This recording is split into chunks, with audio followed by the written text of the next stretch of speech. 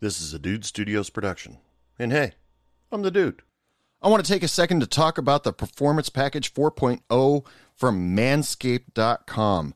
It contains the Lawnmower 4.0, an all-new skin-safe electric trimmer, the Weed Whacker ear and nose hair trimmer, Crop Preserver anti-chafing ball deodorant, Crop Reviver ball spray toner, Magic Mats disposable shaving mats. It also contains 2 free gifts: the Shed, which is a travel bag to keep everything in, and Manscaped Boxers, anti-chafing boxers. Go to manscaped.com right now and use promo code HeyBartender at checkout and get 20% off your entire order plus free shipping. You can't beat that. 20% off plus free shipping. It's coming up on Christmas time. It would be the perfect gift for that man in your life. Or if you just need it for yourself, just so you can feel a little bit better, a little bit more secure, go to manscaped.com and use promo code HeyBartender to get 20% off plus free shipping. Go there today. Hello, this is Rob Rossi, and I work at the International Bar, and you guys are listening to Hey Bartender.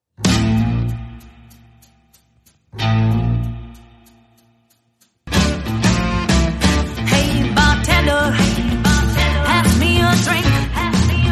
The reason that I'm here is I need time to think. See, when you mentioned in the message you sent me on Instagram that you said you grew up in Hell's Kitchen, immediately my head went to, I wonder if he's met Matt Murdock. You know?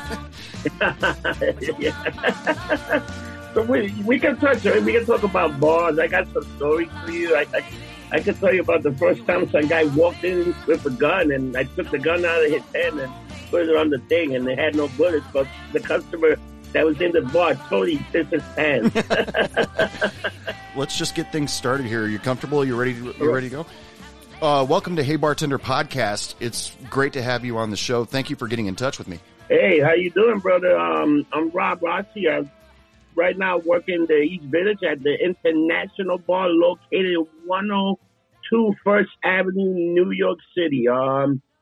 I'm also, I've been bartending for over 25 years, and pretty much what do you want to talk about? We can sit down here, talk shop, we can do whatever we want, but hey, let's roll with the Hey Bartender. Let's see what we got. So. Awesome.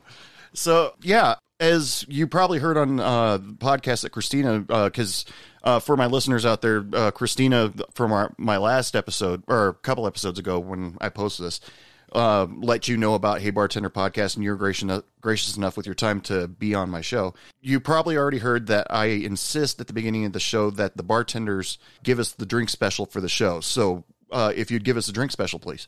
One of our drink special that we've known in the East Village for, we got a Bud or a Bud Light with a shot of Everett Williams for $8 all the time, and $3 Bud and Bud Light all the time in the East Village, which is a great deal for, because you're a poor college kid, you can come down, hang out, $20, you get pretty drunk. It's a great deal for everyone.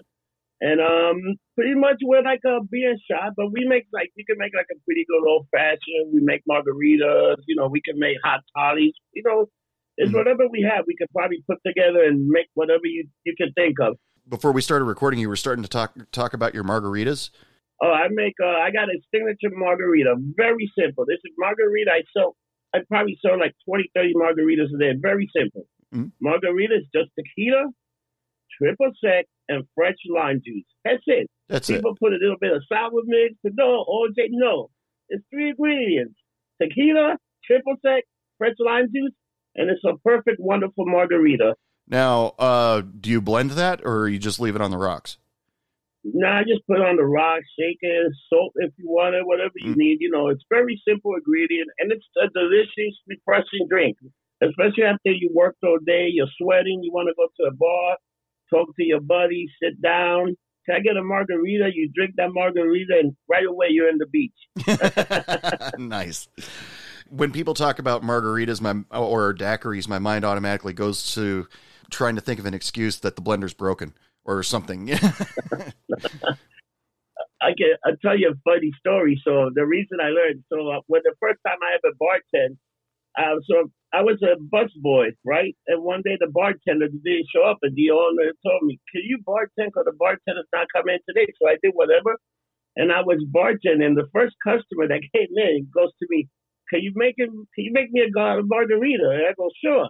So I grab a shot of tequila and put a Corona. Here's your margarita. Did they complain, or did they just take it with a smile? The guy took it with a smile, and he's still my customer to today. Very cool. And this is 25 years ago. He's Yeah. still coming. Can I get a margarita? Oh, you want a real one, or you want your margarita? That's great.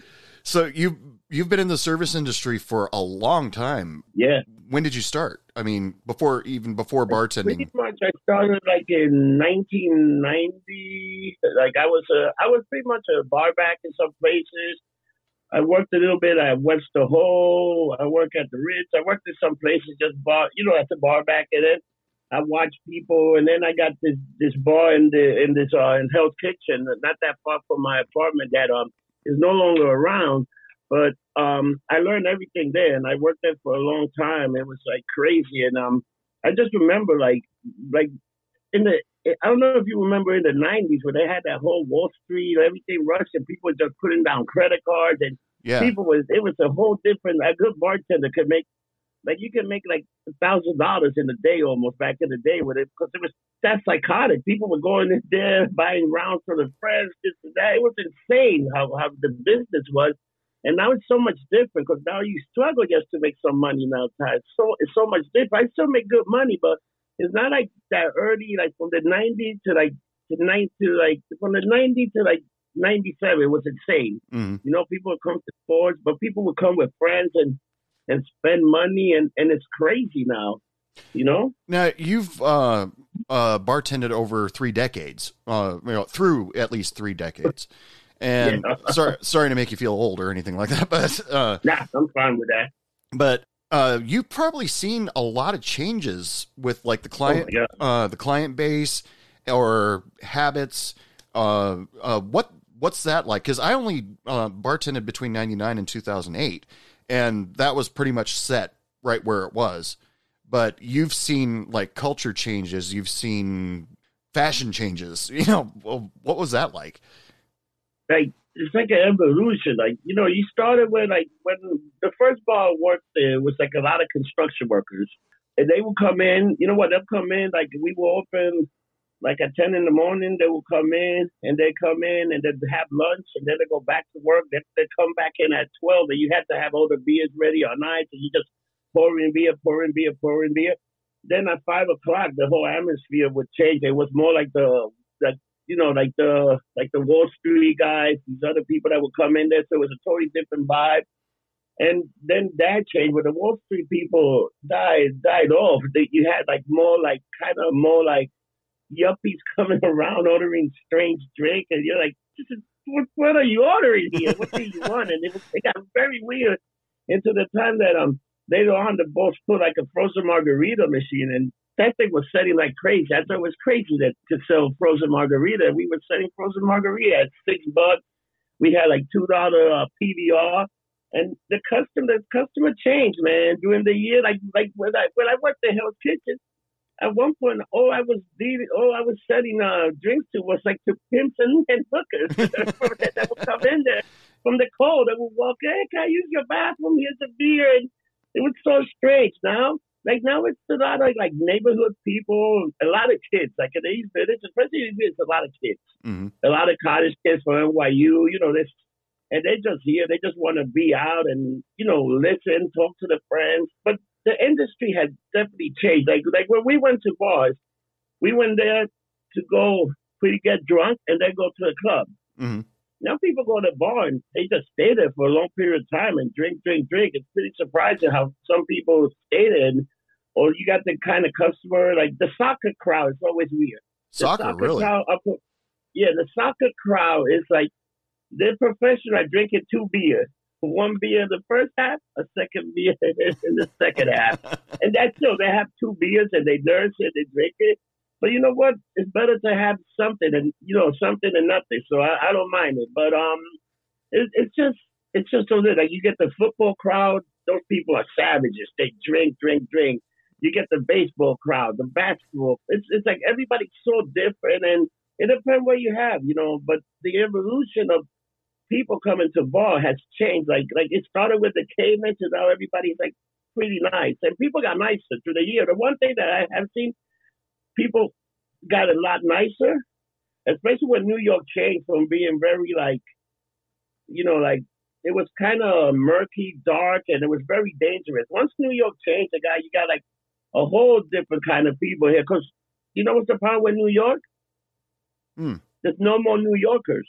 Everybody's from everywhere else except New York. Oh, okay. So did that happen around the time where they started cleaning up Times Square and all that? That happened by the time, and they got very gentrified. Like the East Village used to be punk rockers, this and that, and you were bartending here. You and all you were doing were musician, artists, artists and musicians. Yeah. And then out of nowhere, the rents got so expensive. All these guys move, and you got this whole like anytime I check an ID, especially in New York City, people are either from California, Minnesota, or Washington. It's amazing. It's amazing. Like nobody's from here anymore. Anytime I check an ID, I get people from Texas, and then through the year, you see people been living here long enough that they finally get the New York City ID. But it's amazing how many I see IDs from everywhere. It's like if you're a college kid and you're here just for the semester, of course you're not going to get a New York City ID. Right. So, New York is like it's the place that I've seen the most changes of in the United States over the last 25 years. But before we get into all those changes, I want to ask a few questions about Hell's Kitchen. Just because I only know about Hell's Kitchen because of movies, TV shows, and Daredevil comics. So is any of that true, or is it all fabricated?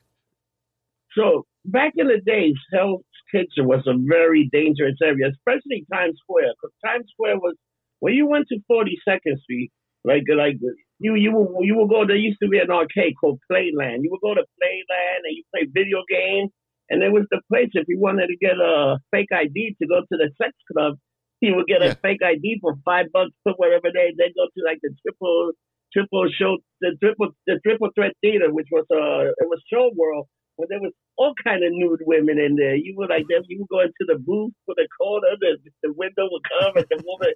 It was incredible. And like I always tell people, 42nd Street, if you started from 8th Avenue to 7th Avenue, you could get drugs, you could get laid, and you could probably catch a disease by the time you walk to 7th Avenue. It's that crazy.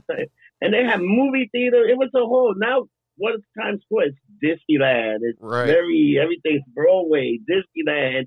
It's not grinding. So Hell's Kitchen really went through this transformation that it's clean, it's Disney, but you know what happened to Hell's Kitchen was, I still say, if the Westie knew what was going on, it's pretty much it's pretty gay now. It's like there's more gay clubs and stuff than anywhere else right now. It's very different Hell's Kitchen. It's not like it used to be. Yeah. Okay. Yeah. New York changes and stuff like that. Yeah. Okay. It's crazy. Like I would have never thought 20 years ago that, oh my God, there's so many gays here. It's crazy. But this is how it changed. It's just the evolution of Hell's Kitchen, or the evolution of a neighborhood. It's like changed overnight. Like people just come and they open one gay bar, then you saw another gay bar, and I say, what happened to Hell's Kitchen? Like my parents still live in Hell's Kitchen. They just can't believe the transformation, Would you think it's kind of for the better though? Because you were talking about that Hell's Kitchen was dangerous back then. Is there much danger there now? It's not what it used to be. You know what? There's still crime like anything else. There's always going to be a crime. Something's always going to happen. But it's a lot safer than it was like 20 years ago. The only thing that's happening now with the whole pandemic, and we're like, you know what? Now cops really don't want to go out there and do the job because they're getting film and stuff. It's getting a little dicey, but it's still nowhere like in the 80s or 90s. Like you had the crack epidemic.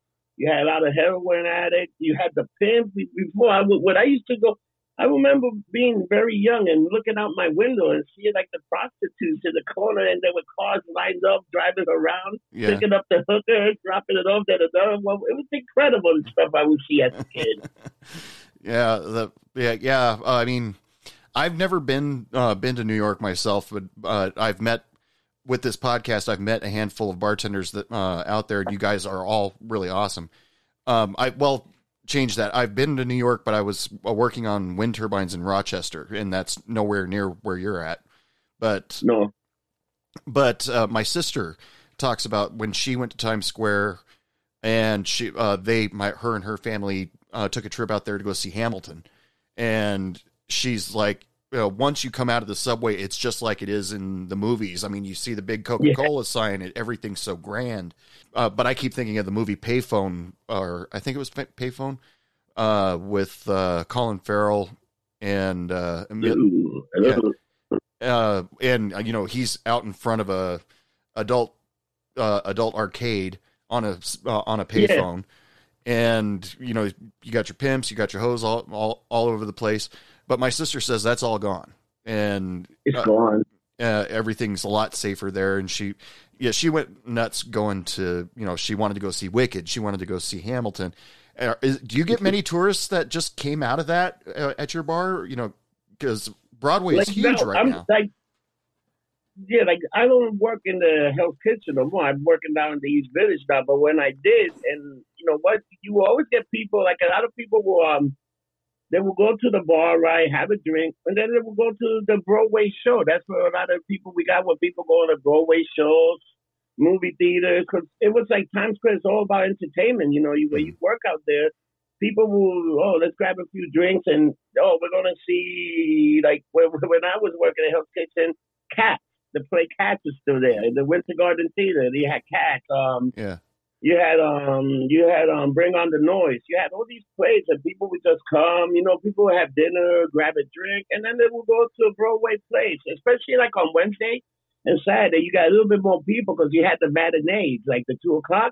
So people would come early and they'll get you a drink, and then they go to the show. So you got a lot of that, but you would tell once people came in there, they weren't from here. Like, these guys are not from here. Like, right away you knew, like, a lot of people come to New York for Broadway. Sure. Like now, Broadway is coming back slowly. It's not like it was a few years ago, but it's coming back with the pandemic and the whole thing. It's very different now, Mm-hmm. Everything was shut down and it's opening up, and God forbid there's another wave, Mm-hmm.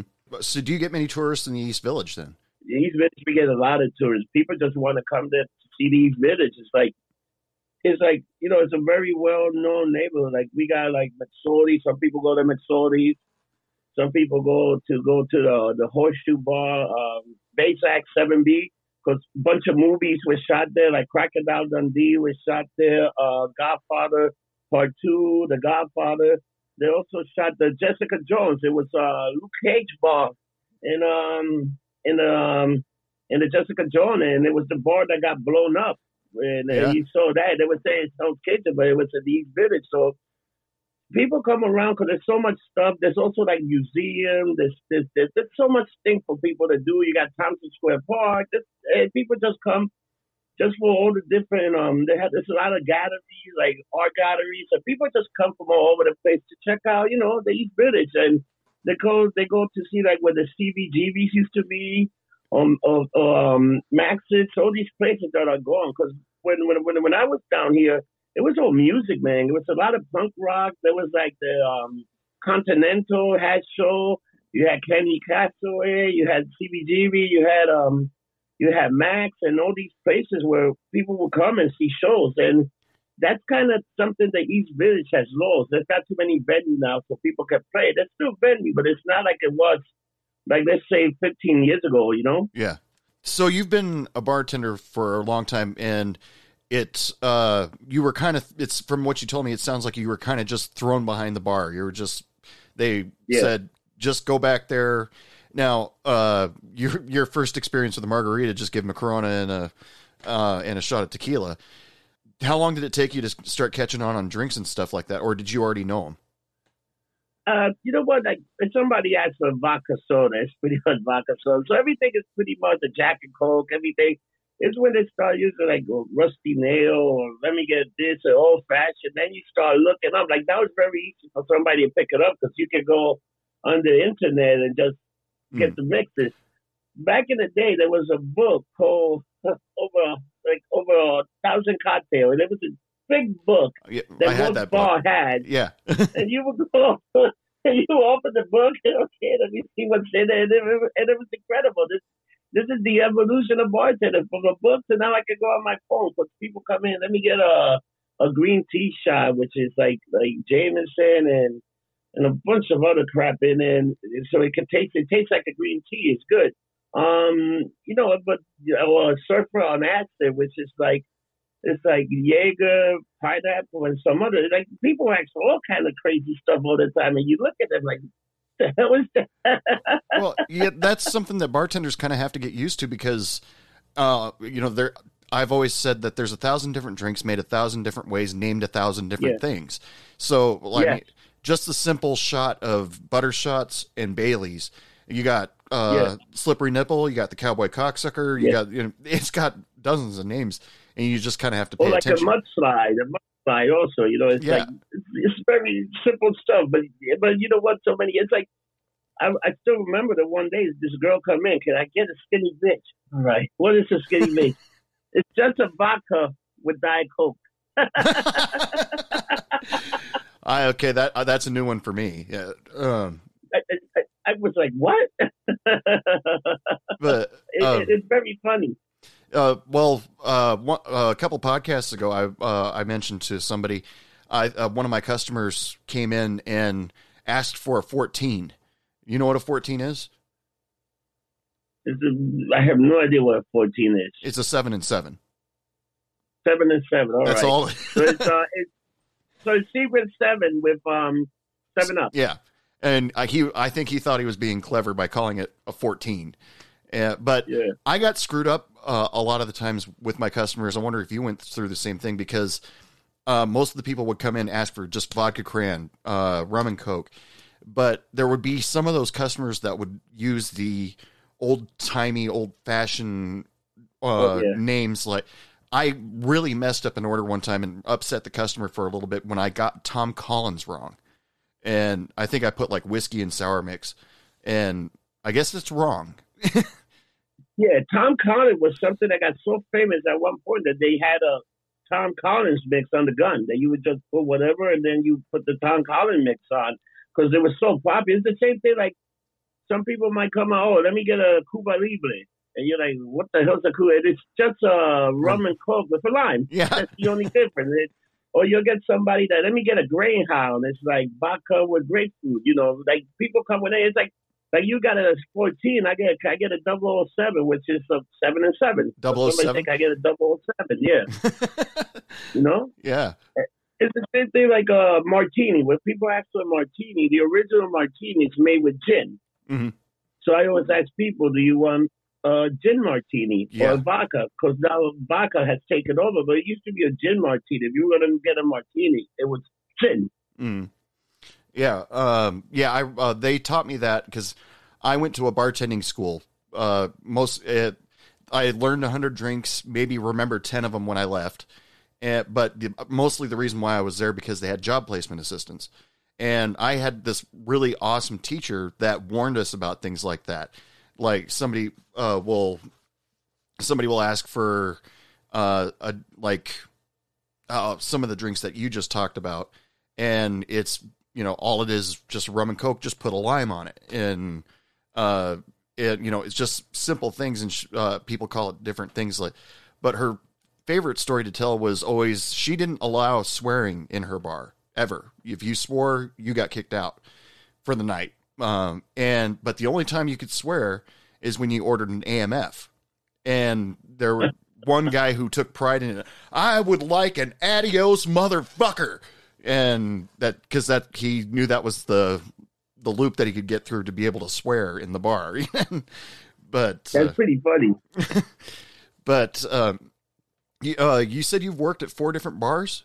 I worked at Bar None for a long time, and then when they opened a sister bar, Ball Street, I went to Ball Street. I also ran a bar called Cheap Shots that was pretty good back in the days. Mm. I worked at Cheap Shots for a while, and now I work at International. Yeah. And being in the East Village, do you get since they film a lot of stuff in New York, Do you get hit? Does your business get hit every once in a while because Will Smith's filming a movie just 2 blocks down and they had to block off the whole, 4-block radius? No, like we don't get blocked. A lot of times when they do something like that, you know what happened? A lot of the people that are working on the cast or things, they'll come and have a drink. Like they'll go for lunch and have a few quick drink. And I don't want to say too much, but a lot of those guys wind up coming in, and then the regulars get in, and they hang out.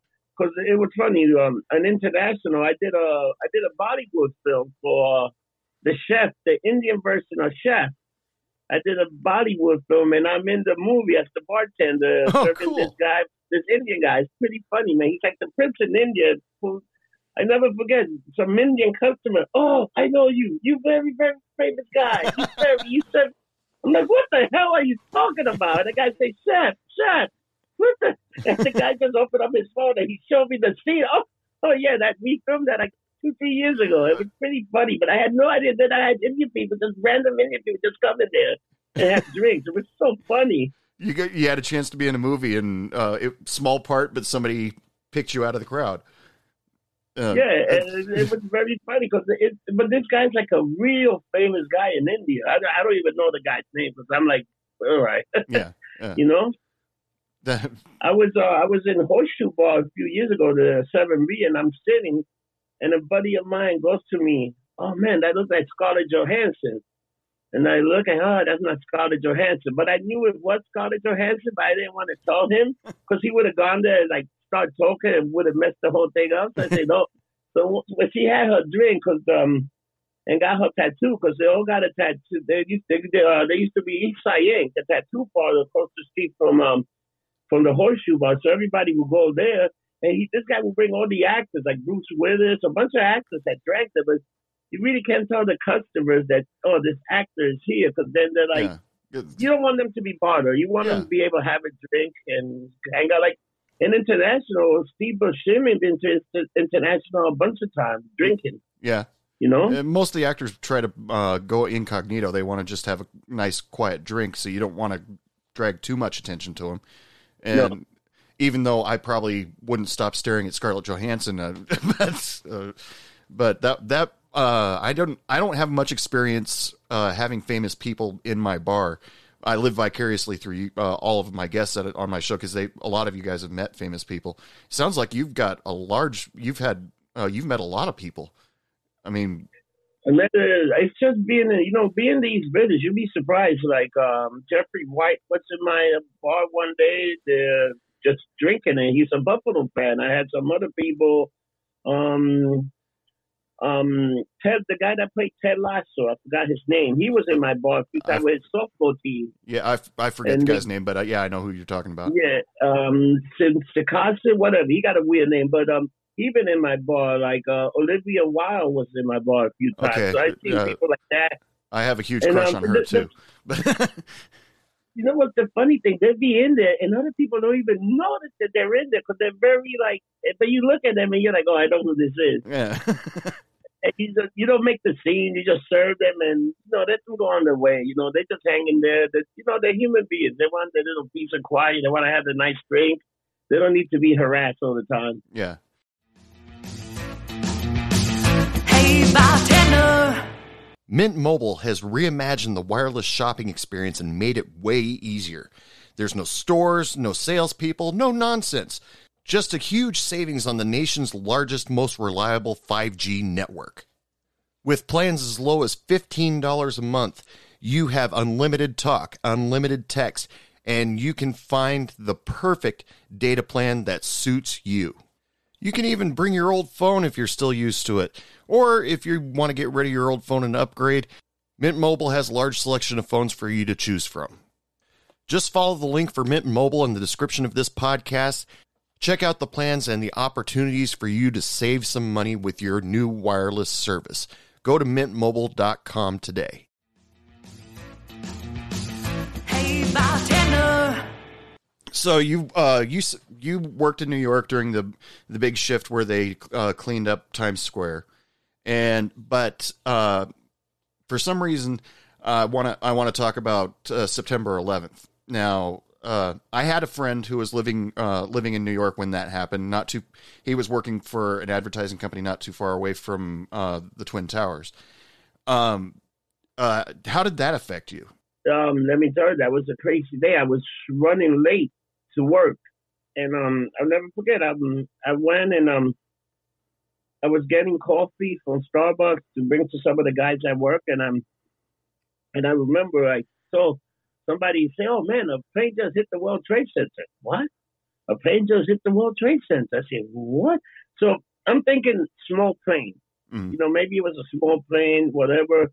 And it's like, man, how the hell did that happen? What could have happened that the plane and I called my office and I told him, man, can you check something out? I think a plane just hit the World Trade Center. And the guy's looking, and I'm saying that to him.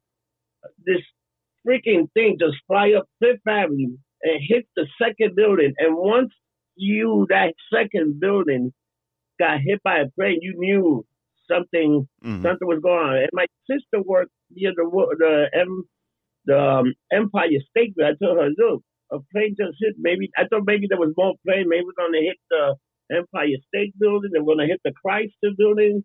God knows if there was like bombs now on the street. You just didn't know because this was like an attack, man. And then you hear about the plane hitting the Pentagon, and you hear about it. It was like chaotic, but I'll never forget. Those was like some of the worst day ever, man. Like it was it was almost like everything was closed down. The only things that were open were like Korean delis were the only thing open. Yeah. You could go to a Korean store and dine. There's Greek diner, Korean, but everybody else was closed.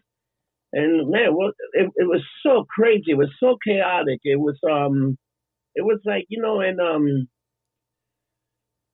being in these villages at the time and being so close to that, it was like, wow, man. And you can even smell like the smell was coming, like the smell, whatever. It was bad, man. It was really bad. And you know what? Those towers went down. Those people died, but it took me like 6-7 months to realize what happened, just because, you shut yourself down for that moment. And then it's like one day you look up and you're like, what the hell happened? Yeah. It was crazy, man. It was like, yeah, man, it was an attack. It was an attack on our country. Right.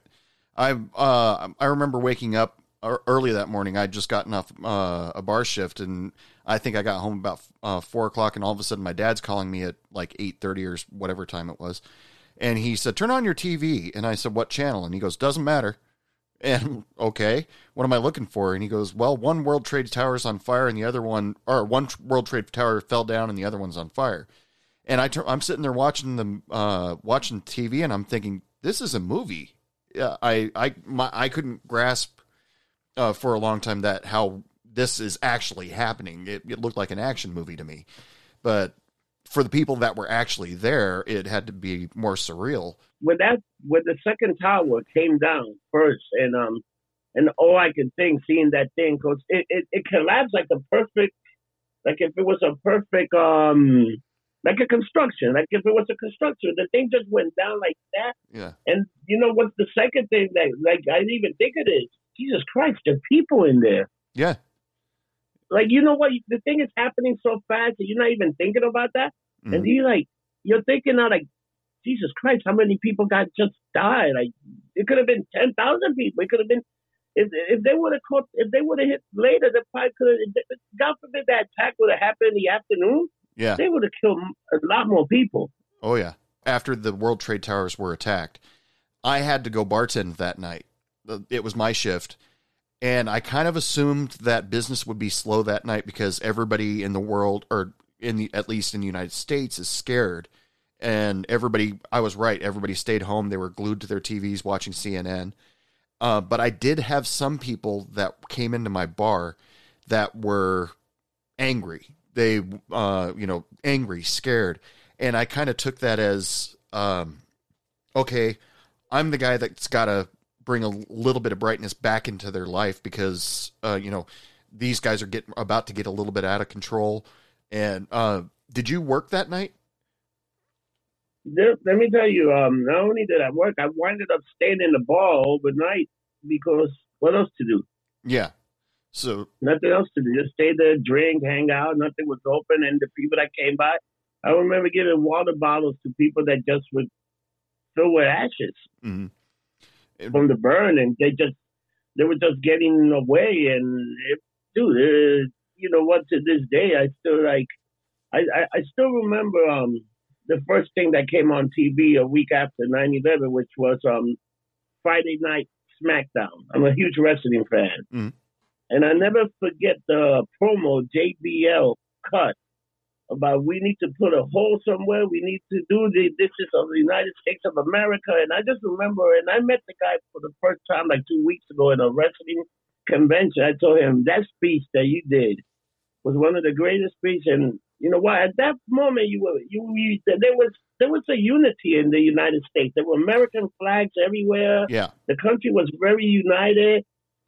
It got to the point that Russia shut down the defense system if you wanted to actually knock somebody out or nuke somebody. That's how crazy it was. Think about that. Yeah. And you know what? There was a lot of pride, and you know what? And people helping out people that you never think were helping each other. It was a unity that in a way we kind of lost in the United States the last couple of years. Mm-hmm. You know, Yeah. we kind of need that. We're united. We're the greatest country in the world. There's nobody better than Americans. We're united. But with all the weird stuff that's going on, the separation, not vaccine, and all the crap, it's like, what the hell? Yeah. I agree. I mean, one guy was going off on me a couple weeks ago saying that the government was injecting trackers in you. That's the reason why everybody's getting the COVID virus, or that's for the COVID vaccine. And I said, you think they're injecting trackers in your arm? You carry a cell phone. And they don't need to put a tracker in you. Once you have a cell phone, they know everything. They got you everything. You know, it's like you know who probably got the best. You know who probably got the most information on you than anybody else that you won't even realize. There's two people that got all your information: Amazon and Facebook. Amazon can track your buying pattern. They know what you're gonna get. They know how you think. They do this and that. And Facebook got all your family, your friends, your pictures, and Yeah. you're being tracked already. It's a very different way. Yeah. You know? Yeah, when I told him that you've got a cell phone, and his face kind of dropped because he wanted to argue about it, but damn it, he's right. It's like I have big customer coming to me, oh, I have a cell phone, but nobody knows what I'm doing. Like, yeah, it's like you're that important. You're a number. You're nobody. Get over it, man. Mm. It's like these people are like out of their mind. Me, I don't care. You want to track me? Track me. I don't give a fuck. Yeah, I've got nothing important in my life that I need to keep secret. But so, being a bartender for 25 years, you said that you've already told me that you've had the same. You've had regulars that have followed you for the last for most of your career. Yeah. How do you manage that? That's a pretty big deal. Let me tell you, I move from bar to bar. Even once in a while, I don't tell one of them that I moved somewhere else, they wind up walking to a bar that I want. Hey, Rob, are you working here? And that's all it takes. Then they all tell their friends. Because I got when I worked, I got this group of, I don't really want to throw them, but I got this group of guys that they've been following me all the time. They work in the industry, and they always come see me. And I've been to I went from one bar to another bar. They always find me. I've probably been serving them for 15 years, the same group of guys. Yeah. And they come every day. They drink between $20 to $30, and they each take between $10 to $20. So, you know how you're going to make. Like, I can pretty much count. I know how much I'm going to make in a week. So it's pretty good when you can do it like that. I know how much I'm going to ring. I know the register. You already know this is how much he does. Leave him alone, blah, blah, blah. And that's it. And then I get a lot of new regulars, especially when you work in these villages, you create new regulars every year. Right. You know why? Because the new group of college kids coming every year or graduate. So every year you get new clientele. And those people that went to college, they wind up staying here working and then become your regulars. You know, I know guys that they used to come in the bar. They were trying to sneak in when they were 18. I say, no, you got 3 more years before you can come here. And they're regulars like college kids. I see people get married. Like, it's crazy. I see regulars that used to come with me and then they passed away, going to funeral. It's like a who's who. You'd be shocked how through the years and how you see, again, like I said, the evolution of bar. You get this customer and the customer follow you to the point that you see him get married, divorce, have kids.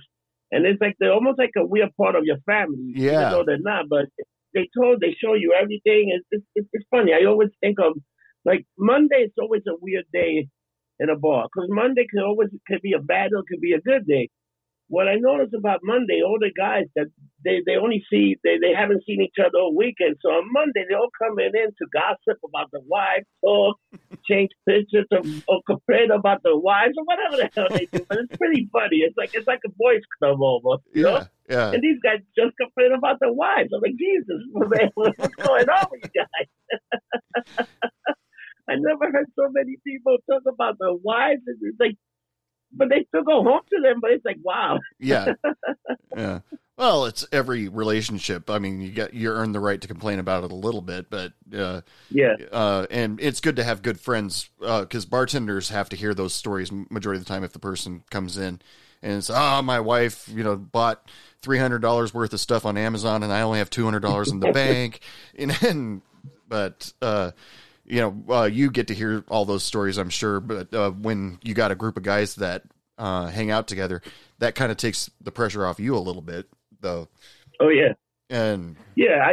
The one thing I learned how to bartend is half of these guys are lonely, don't have many friends. So what I did, I introduced everybody to each other. Anytime he comes to, this is Bob, he does that, he does that. And they all became friends to the point that I don't have to entertain them. So all I got to do is serve them. Yeah. It's the art of bartending. Make everybody friends. Everybody know each other.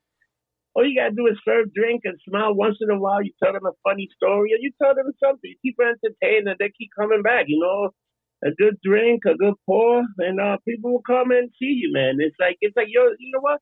There's one thing about the bar business. When you're behind a bar, everybody wants what's behind you. Exactly. Which is the booze. Yeah. You're selling the only legal drug in the United States. Yeah. Because, hey, alcohol you can black out of alcohol. I never smoked a joint and blacked out. Yeah. It's, because a lot of more dangerous things can happen with alcohol than with marijuana. But like cigarettes and alcohol are the two legal drugs, and we happen to have. Well, back when I used to bartend, we had both of them behind the bar. You want a pack of cigarettes? We're gonna overcharge you for it, but here you go. Yeah, I remember when I started, they had the cigarette machines. Those machines that you pull the thing and then the cigarette drop. We used to have that, and that was like, those machines sometimes make as much money as the freaking as the booze, because people were drinking and smoking and going in there getting packs and packs. I remember that in the one bar there was a cigarette machine that used to make over $2,000 a week on cigarettes. Jeez! And you would pack it every day. Uh-huh. This is how people were smoking, and you remember there were smoking bars. So you were smoking, and people tend to drink, chain smoke, get another pack. People did not care. It was very. But I remember working and going home, and I'd smell like a cigarette. Did you ever get complaints from family or your girlfriend or anything like that? That she's. Can I tell you something? I don't smoke. Yeah. I never smoked cigarettes. Yeah. So I think I smoke enough to those people. But then again, like my girlfriend, when I would come home, she'd say, "God, you smell like a chimney." And she was a smoker. And she'd say, "Your clothes." And I remember getting the smell out of the clothes. I would have to go to laundry and put the best detergent, because that smell will be with you for a while, man. Oh, yeah. People don't realize the cigarette smell. It's like, whoa. Oh yeah.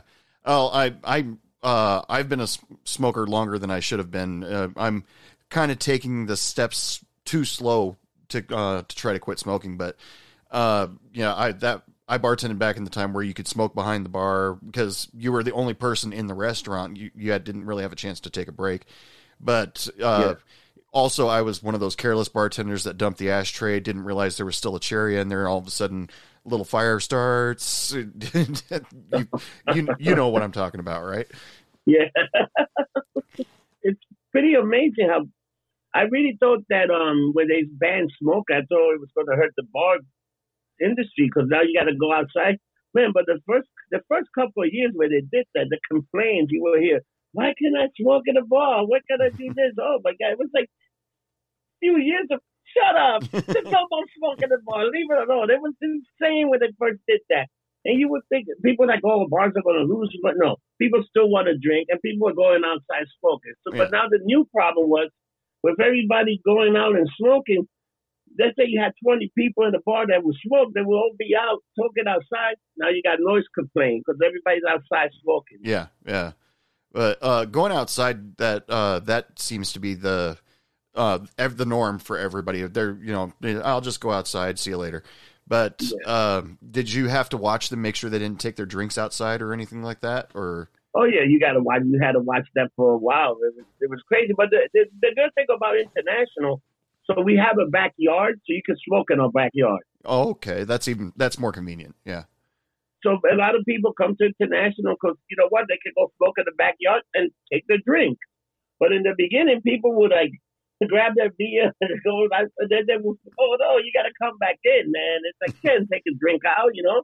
But a lot of people, and you know what, some people didn't meant to do it, but when you're drinking, what happens? yeah. You You're forget. not thinking, Yeah, you forget. yeah, You know, and you just got to know how to deal with people. You know, be polite. Tell, hey, can you bring that back? You can't take that out. Hey, also, they're like whatever. But after a while, people got used to it, and it was amazing, like how people can get trained to do little things like that. Like after a while, they just train. Until now that you don't even get that, a person will never think of just grabbing a drink or outside smoking. Now in New York, you can because you got all these outdoor structure because of the pandemic. right. So now you can actually take your drink and go outside. Nobody can say anything. Yeah. I was actually, it was one of my guests on the show. He said that they started putting tables out front, and actually one person brought a couch and left it out front so that everybody could hang out and smoke cigarettes, drink, and be at the bar, and Bluetooth speaker wars. You know who gets to play what music, but Yeah, it's pretty funny. but during the pandemic, I do remember seeing pictures in New York where they extended their outdoor dining out to the street. Yeah. And did you have to do that? Yeah, we did that. Like we got a structure outside. So what we have outside, we got about 6 tables outside, right? So we got like and then we got like three like it's like almost like a cubicle kind of thing, but it's on the street. Yeah. And we got like one cubicle got a table and four chairs. The other one table, 4 chairs, table. And then we got 3 tables in the front with 2 chairs. So people go there, they drink, and then we also have the backyard. So a lot of people sit in the backyard. So now it's actually good because now we got the front yard and the backyard, and it's actually pretty good. The problem is, it's great that everybody got these outdoor spaces. What the hell happened to parking? You got less parking now. Yeah. When I saw the pictures that I saw that they were taking up the parking spots in front of the restaurants, and I was sitting there, and my first thought was, well, where do the customers park now? Are there parking garages all over the place, or? You know what? You gotta now to find parking. It's rough. Like if you live in New York City, you're looking for parking. You can drive around for an hour without even finding a parking spot. It's insane because everybody did it. You know. Yeah. And then you got some businesses that closed during the pandemic, but the structure's still out there. Now it's an eyesore. It's crazy, man. It's wild to see New York with all these outdoor areas. And even when I went to Jersey, they have all these outdoor areas. It's like, wow, man, look at this. It's just so weird seeing these outdoor. Do you guys in Texas? You live in Texas, right? Yeah. I live in West Texas. Do you guys do the same thing outdoor? No, everything's pretty much back to normal out here. The servers and the bartenders still have to wear masks, but they don't throw that at the patrons anymore. But everybody, there's dining inside now. Texas has been fighting the whole pandemic thing and mask wearing thing. They've been fighting it tooth and nail.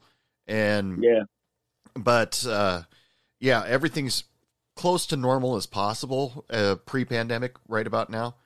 And the restaurants that I've been to, the waitress will come up and she'll still be wearing a mask. But the restaurant I went to, she was wearing a mask and not much else.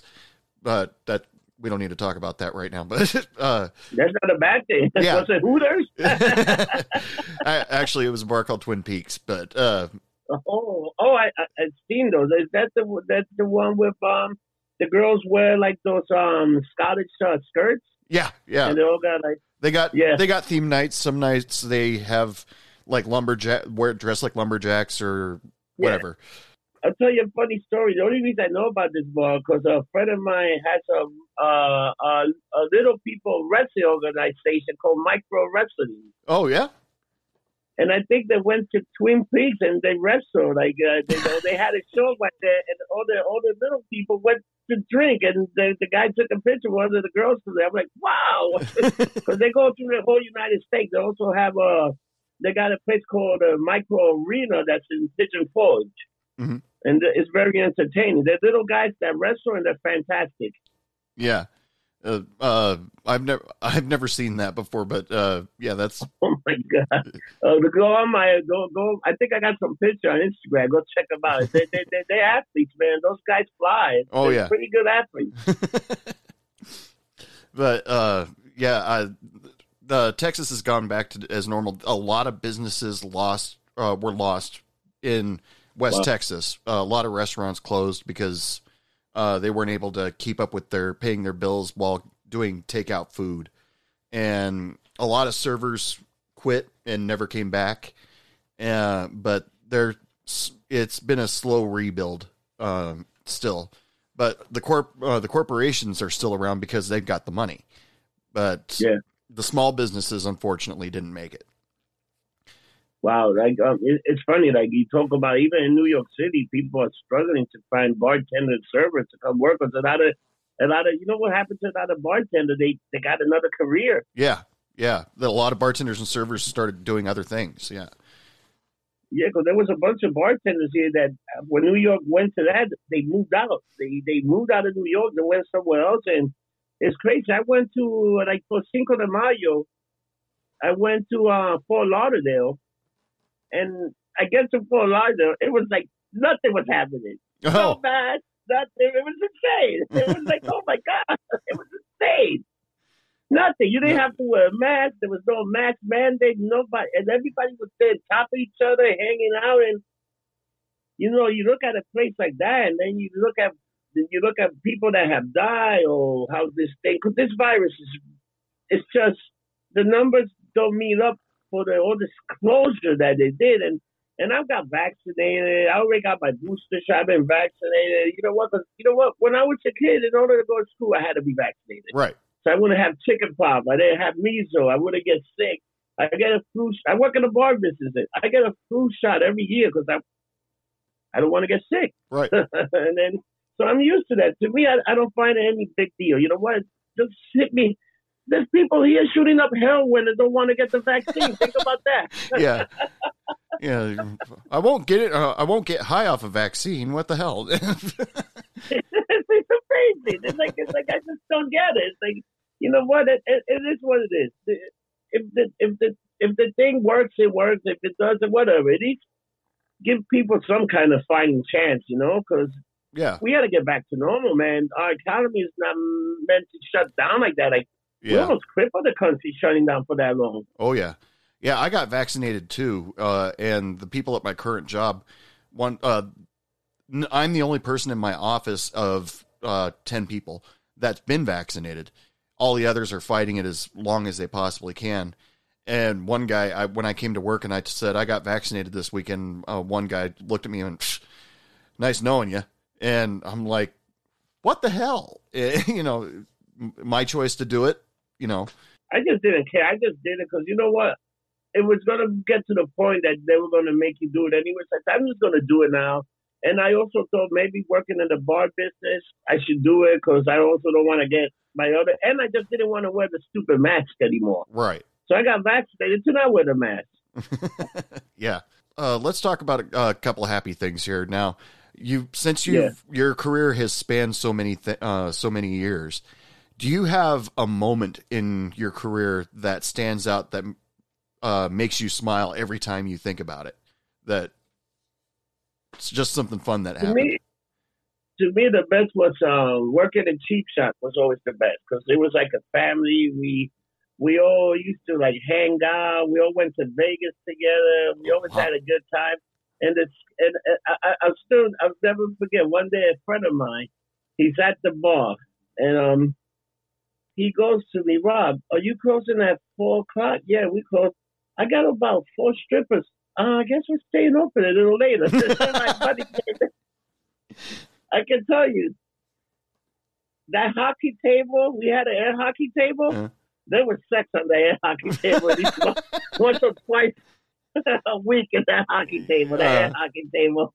Yeah. So I used to tell the porter, make sure you clean that good. It was so scandalous. The stuff we would do there, the drinking, the after hours. We had a really good time in that place. It was fantastic, all the stuff we would do. And I lived around the corner from it, so it was easy to go. My commute was, let me wake up and go around the corner, open up the bar. Yeah.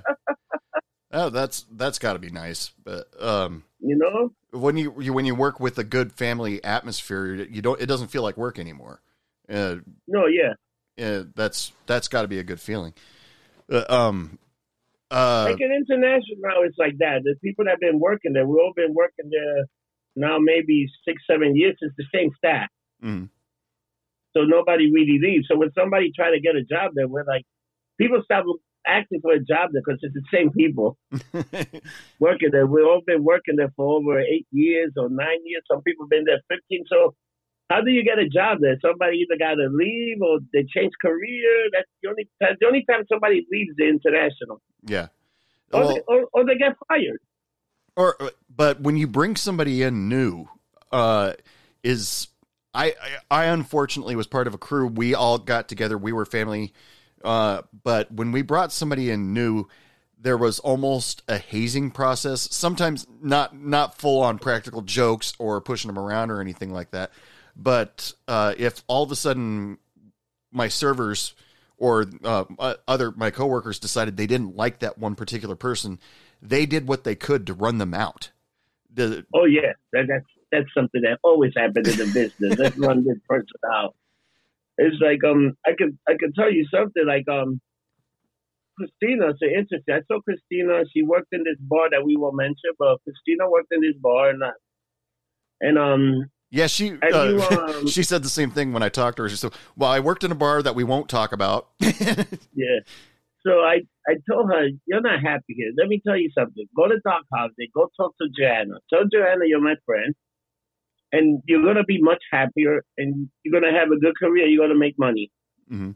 She went there. Joanna interviewed her. She did a few. And guess what? 7 years later, she's still there. Yeah. And she's paying her student-in-law. She's making money. It's a little rough because they were closed for a year for the pandemic. But they reopened and they're doing good right now. But I told her, you're going to be happier. And guess what? She did it, and she's happy. There's a lot of times that I see bartender working, and I know enough people, owners and stuff, that I can put a little recommendation. But people trust me. A lot of people, sometimes people are looking for somebody for a job, and they say, Rob, you know anybody? Oh, this person works here. That guy might work for you. Or this girl might work.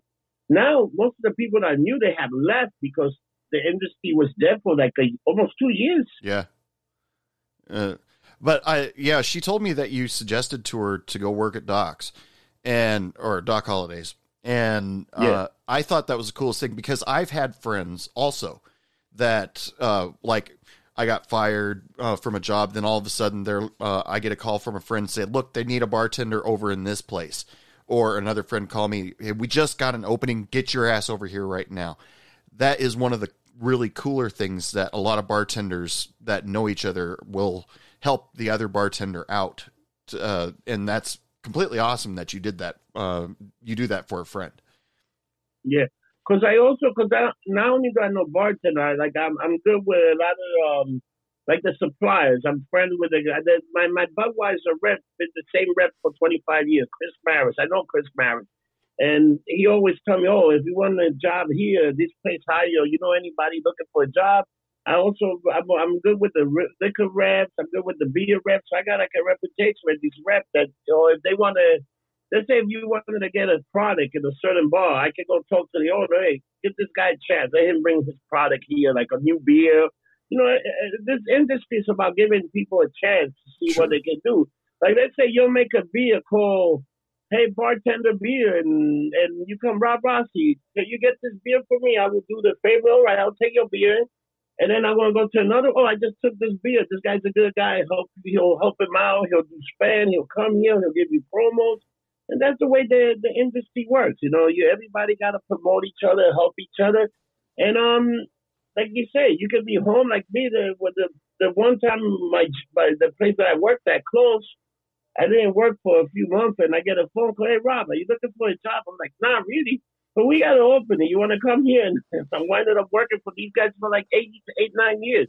Yeah, that's the way it is. Yeah, the camaraderie between bartenders and servers has always really impressed me, and not to mention a couple of the bartenders in New York City referred to as the hotline, the text messages when, hey, this guy's really drunk. Be careful. He's heading your direction. Be careful. Or are you part of that hotline that everybody, like Christina was talking about it? And yeah, there's a lot of time where if somebody's giving like fake bills, or somebody got 86, or somebody like anytime somebody's out giving fake 100, like pretty much that's the text, and everybody sends it to each other. Oh, this guy, somebody will get a picture. This guy, don't take his money. Like somebody gave Boogie, I think, not too long ago, $100 bill, and then he noticed, oh man, the guy gave you $100 tip, but the bill's so good. It was like, oh man, this is the kind of stuff that people have. That it happens. People always like if anybody come in there and they want, hey, let me buy ginger ale 100. I always look at it, I touch, this is not good here, and I'll give it back to them, and they just leave. Because you get with money, you can touch the money. Like when you deal with money so much, just by the touch, you already know if it's good or bad. Yeah. Like I count money all the time, like with cash. But here's the other thing that's changing the industry. Remember when the bar industry used to be a cash business? Yeah. There's no more cash. It's very low cash. It's all credit card. Yeah. Credit card. Everybody's using their debit cards nowadays. Yeah. Yeah. Or Apple Pay. I never thought I'd see a day. There's people that come and pay the tab with Apple Pay. Yeah. I'm still getting used to that. I mean, there's so many businesses out here that will take Apple Pay, or even just using the card reader chip, not swiping it or anything like that. That even throws me off. But, I'm 45, and so I'm still set to my old ways. But yeah. Yeah, I'm 48. I'll be 49 December 15th. Well, happy birthday. I'm up there. 50 years old, I'm still bartending. How long can I do this for? Well, I did a little bit of research during October, and I ran across a bar. I was doing haunted bars and restaurants for TikTok, and I ran across one bar where they have the official oldest bartender in America that works there, and I think they said he was like 93 or something like that. And what was it, Holland Bar, Doc? What? What was it? A bar, Holland Bar in New York City? A guy named Doc that's been working forever. I don't remember right now because I was just flipping through pages looking for ghost stories. It all depends on you, pretty much. I mean, if you want to stick around, how long you want to stick around in the bar business, and there's certain opportunities. Some bars won't hire people that are too old because they want a young atmosphere. But you sound like you have a great home right now, so I don't think you're going to have a problem. Oh no, no, and you know what? I have evolved also with bartending. When people go there, it's a party atmosphere. You got to show people a good time, make them laugh. It's like I bust a lot of balls when I'm there. So there's certain customers that they come and they just need to. They come there for the abuse. Yeah. Shut up, you idiot! You're a horrible human being. This and that. And one of the customers goes to me, you know what? I like it when you abuse me, but when you give it to somebody else, I enjoy it. When somebody else is I enjoy it. Stupid son of a bitch. It's amazing. Like I do a lot of pools. Like I do the football pools. Like you got the 13 run, you got the football pools, you got all kind of pools, and I do a lot of pools, and I'm like, it's almost be like a bookie. I got to take the money, this and that.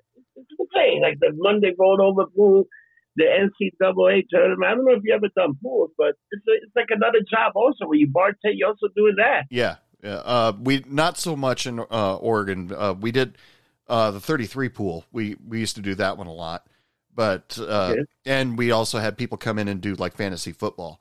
But yeah, in Oregon, if you got caught doing gambling and stuff like that, you got in big trouble. But it's not gambling; it's points. Remember? Points. Oh, right.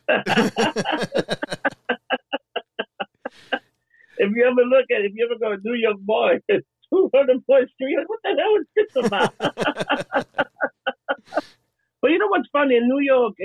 Even they always say like football pools and stuff like that slide, because even cops buy pools and stuff. Because I don't know if you heard in New York City, there was this bar in Staten Island that used to have the $1 million NCAA pool. Oh wow! Right? Yeah, $1 million.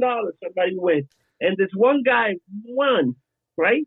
Yeah. And he told his wife she won. She called. She actually said, we got to put this in our taxes because you got this money. You know, after she did that, a couple of days later, the bar gets shut down by the state liquor authority. Yeah, you should have kept that quiet. You just killed your favorite. And this poor guy's like, he just messed up the guy's watering hole, and now you got to report this money that you won in cash. Yeah, which is untraceable. Then you didn't have to report it technically. Yeah, why you think a lot of people? It's like if you ever go to like Vegas or anything under $500, you don't have to report. Right. Once you hit like 1,000 or something, you know, they give you the W-2 here, and you got to pay. But other than that, under $600, under $500, you're good. Yeah, and you don't have to say anything. So yeah. But let's talk about the stuff you do on the side. Now you've got a podcast, and it's called Getting Lumped Up with Rob Rossi. Mm-hmm. And my podcast is interesting.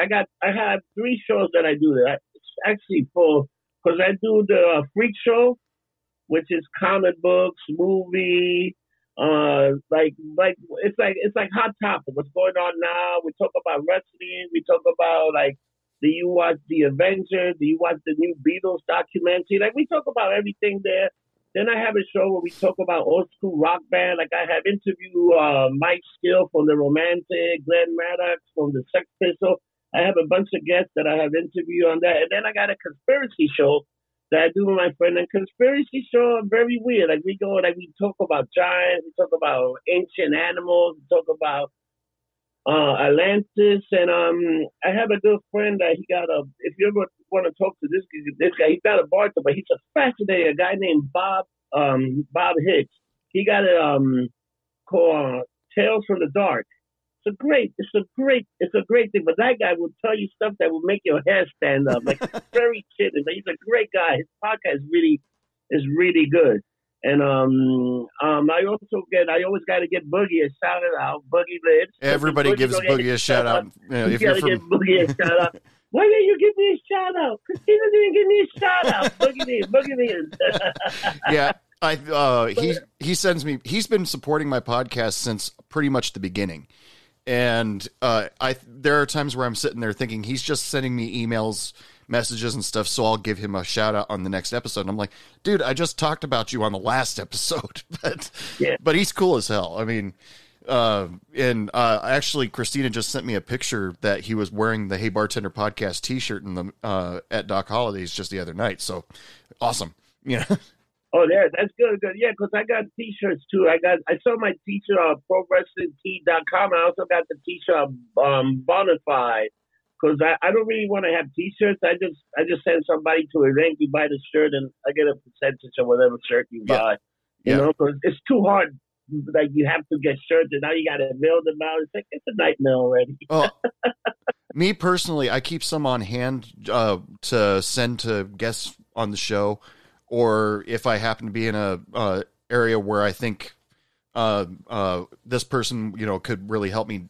When I develop connections or stuff like that, I'll have like swag in a bag with me, not necessarily just T-shirts.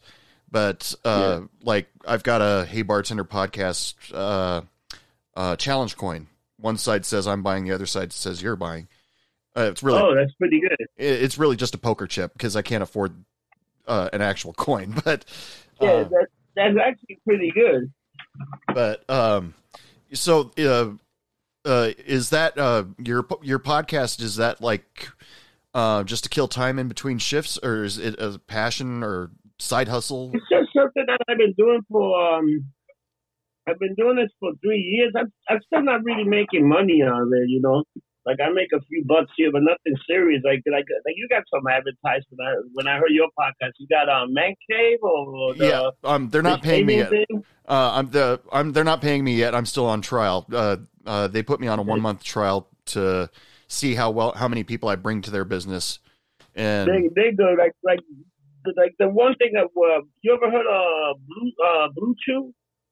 I've heard that on various podcasts. Yeah, it's like dick pills. Yeah, I'm like Viagra. I'm not gonna sell dick pills. I'm not gonna sell that.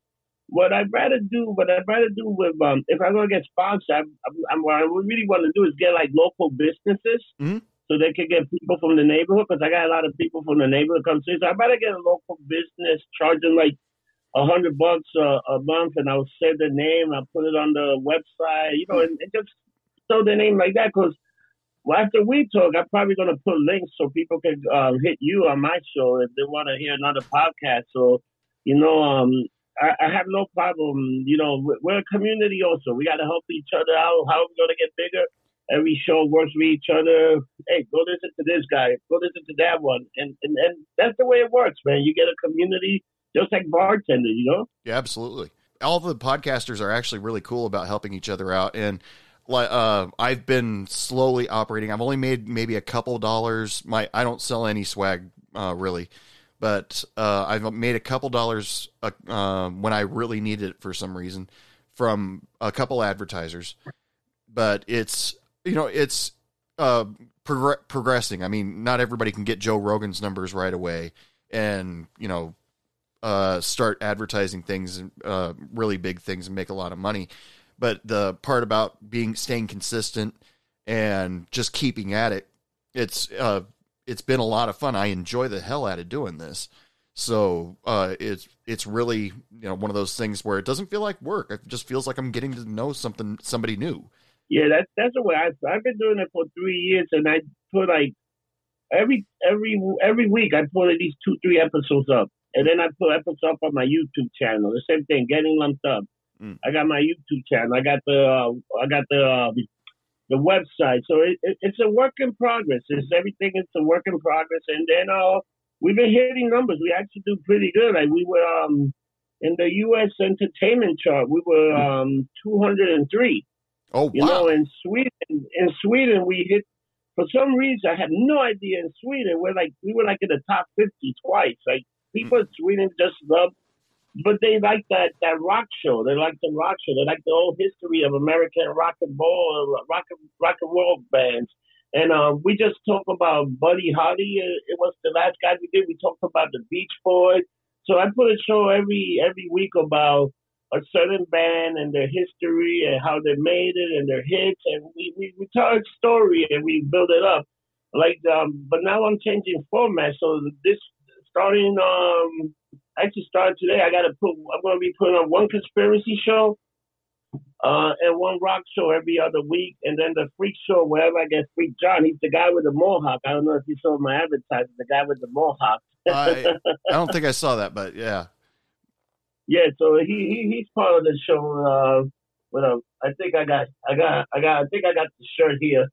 If you ever seen this guy, he has one hell of a mohawk. The Freak. Oh wow, yeah, that's a hell of a mohawk. Yeah, and then the shirt says "Lumped Up." Nice. My shirt is pretty much it's like the Obama picture, but it says beer. Nice. Well, if you can see behind me, my flag, that's what my T-shirts look like. But yeah, so I love that whole thing. That hey, Mark, you got a song, you got a theme song also. Yeah, Laura Hope and the Arctones. Back early episodes of the Hey Bartender podcast, I used to feature music musical guests, try to get the independent artists, give them a little bit of airplay and stuff like that. In the middle of the pandemic, I stopped receiving emails back from them when I would ask them, hey, can I use your song on my show? Because I didn't want to upset anybody, burn any bridges, but I stopped doing music it's been a while now. But I ran across Laura Hope and the Arctones because I'm a sucker for rockabilly. And I asked her about, can I use this song? It was called Fast, Cheap, and Well Done for my show. And she said, yeah, go ahead. By the way, we also have a song called Dr. Bartender if you're interested. And I listened to it and I thought, this will make an awesome theme song. And she has been nothing but awesome to me about letting me use it for a theme song. And I promote her as often as I possibly can. And thanks, because I don't have the money to pay her for the rights to use the song, really. But yeah, Dr. Bartender seemed to work really well as a theme song for the show. And I'm always really happy I get to use it. Wow, yeah, that's very cool. I had a guy named, I don't know if you ever heard my show, but The Rock Show, we got a guy named Vinny that he did like a Johnny Cash song, and it's pretty funny that it's on The Rock Show. So this guy did it like in one day and sent me the thing. So he made my theme song, and then he made some other beats for some of the other songs, for some of the other shows. So every show got like a separate theme song. So, when you watch the show, you already know which show it is because they got the different theme song. Yeah. I thought about trying to write my own theme song, but I was just, after a while, I was like, I can't now. I don't think I can write something good enough to make me happy, because I can play drums, guitar, bass, piano. Wow. But I was just like, I can't think of anything that I would like that would be good for a theme song, but I set my standards a little bit too high too. But yeah. Me, I can't play no instrument, but I know how to eat a drumstick.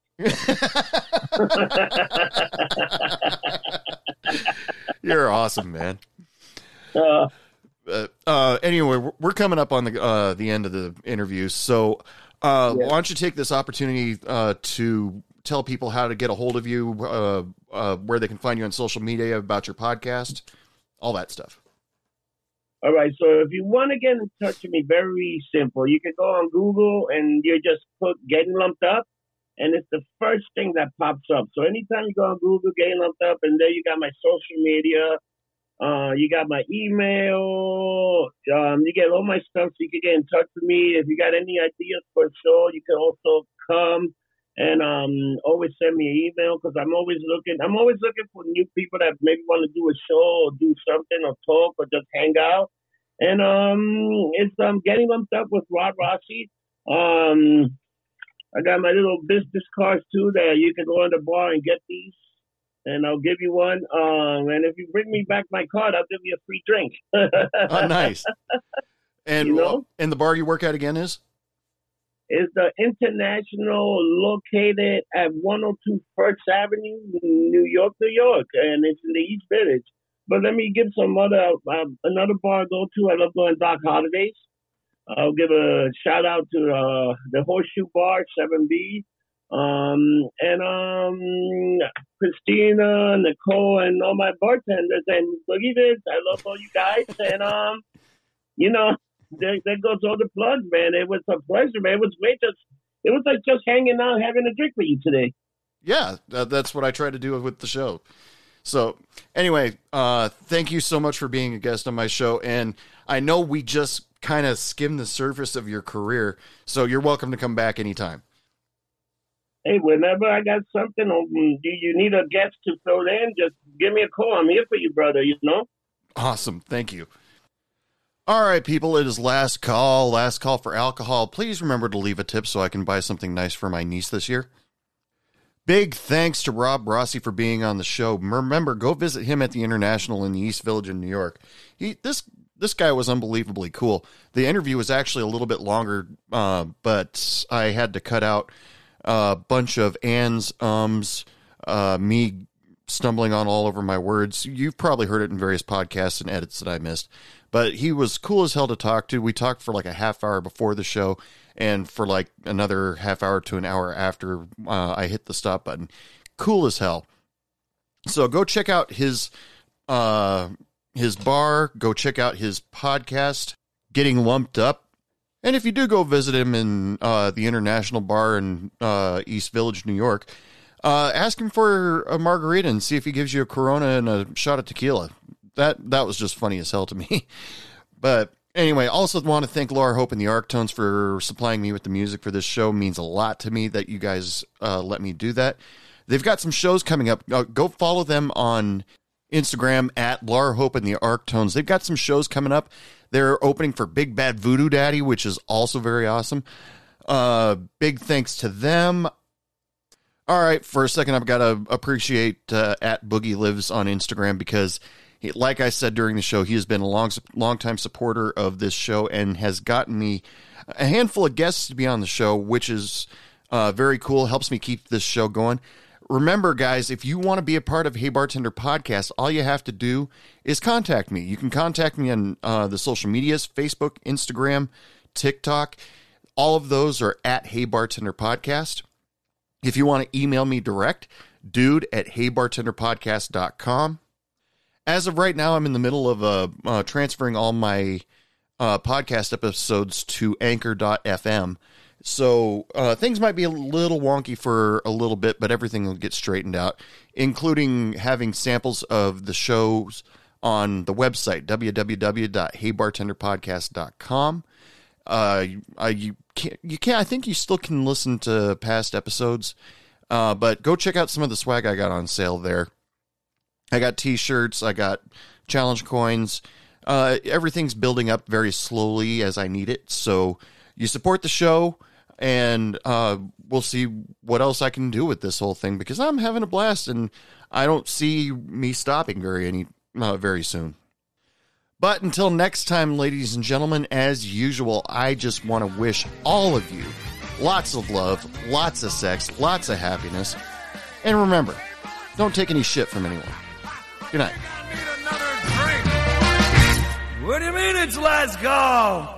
I just got here.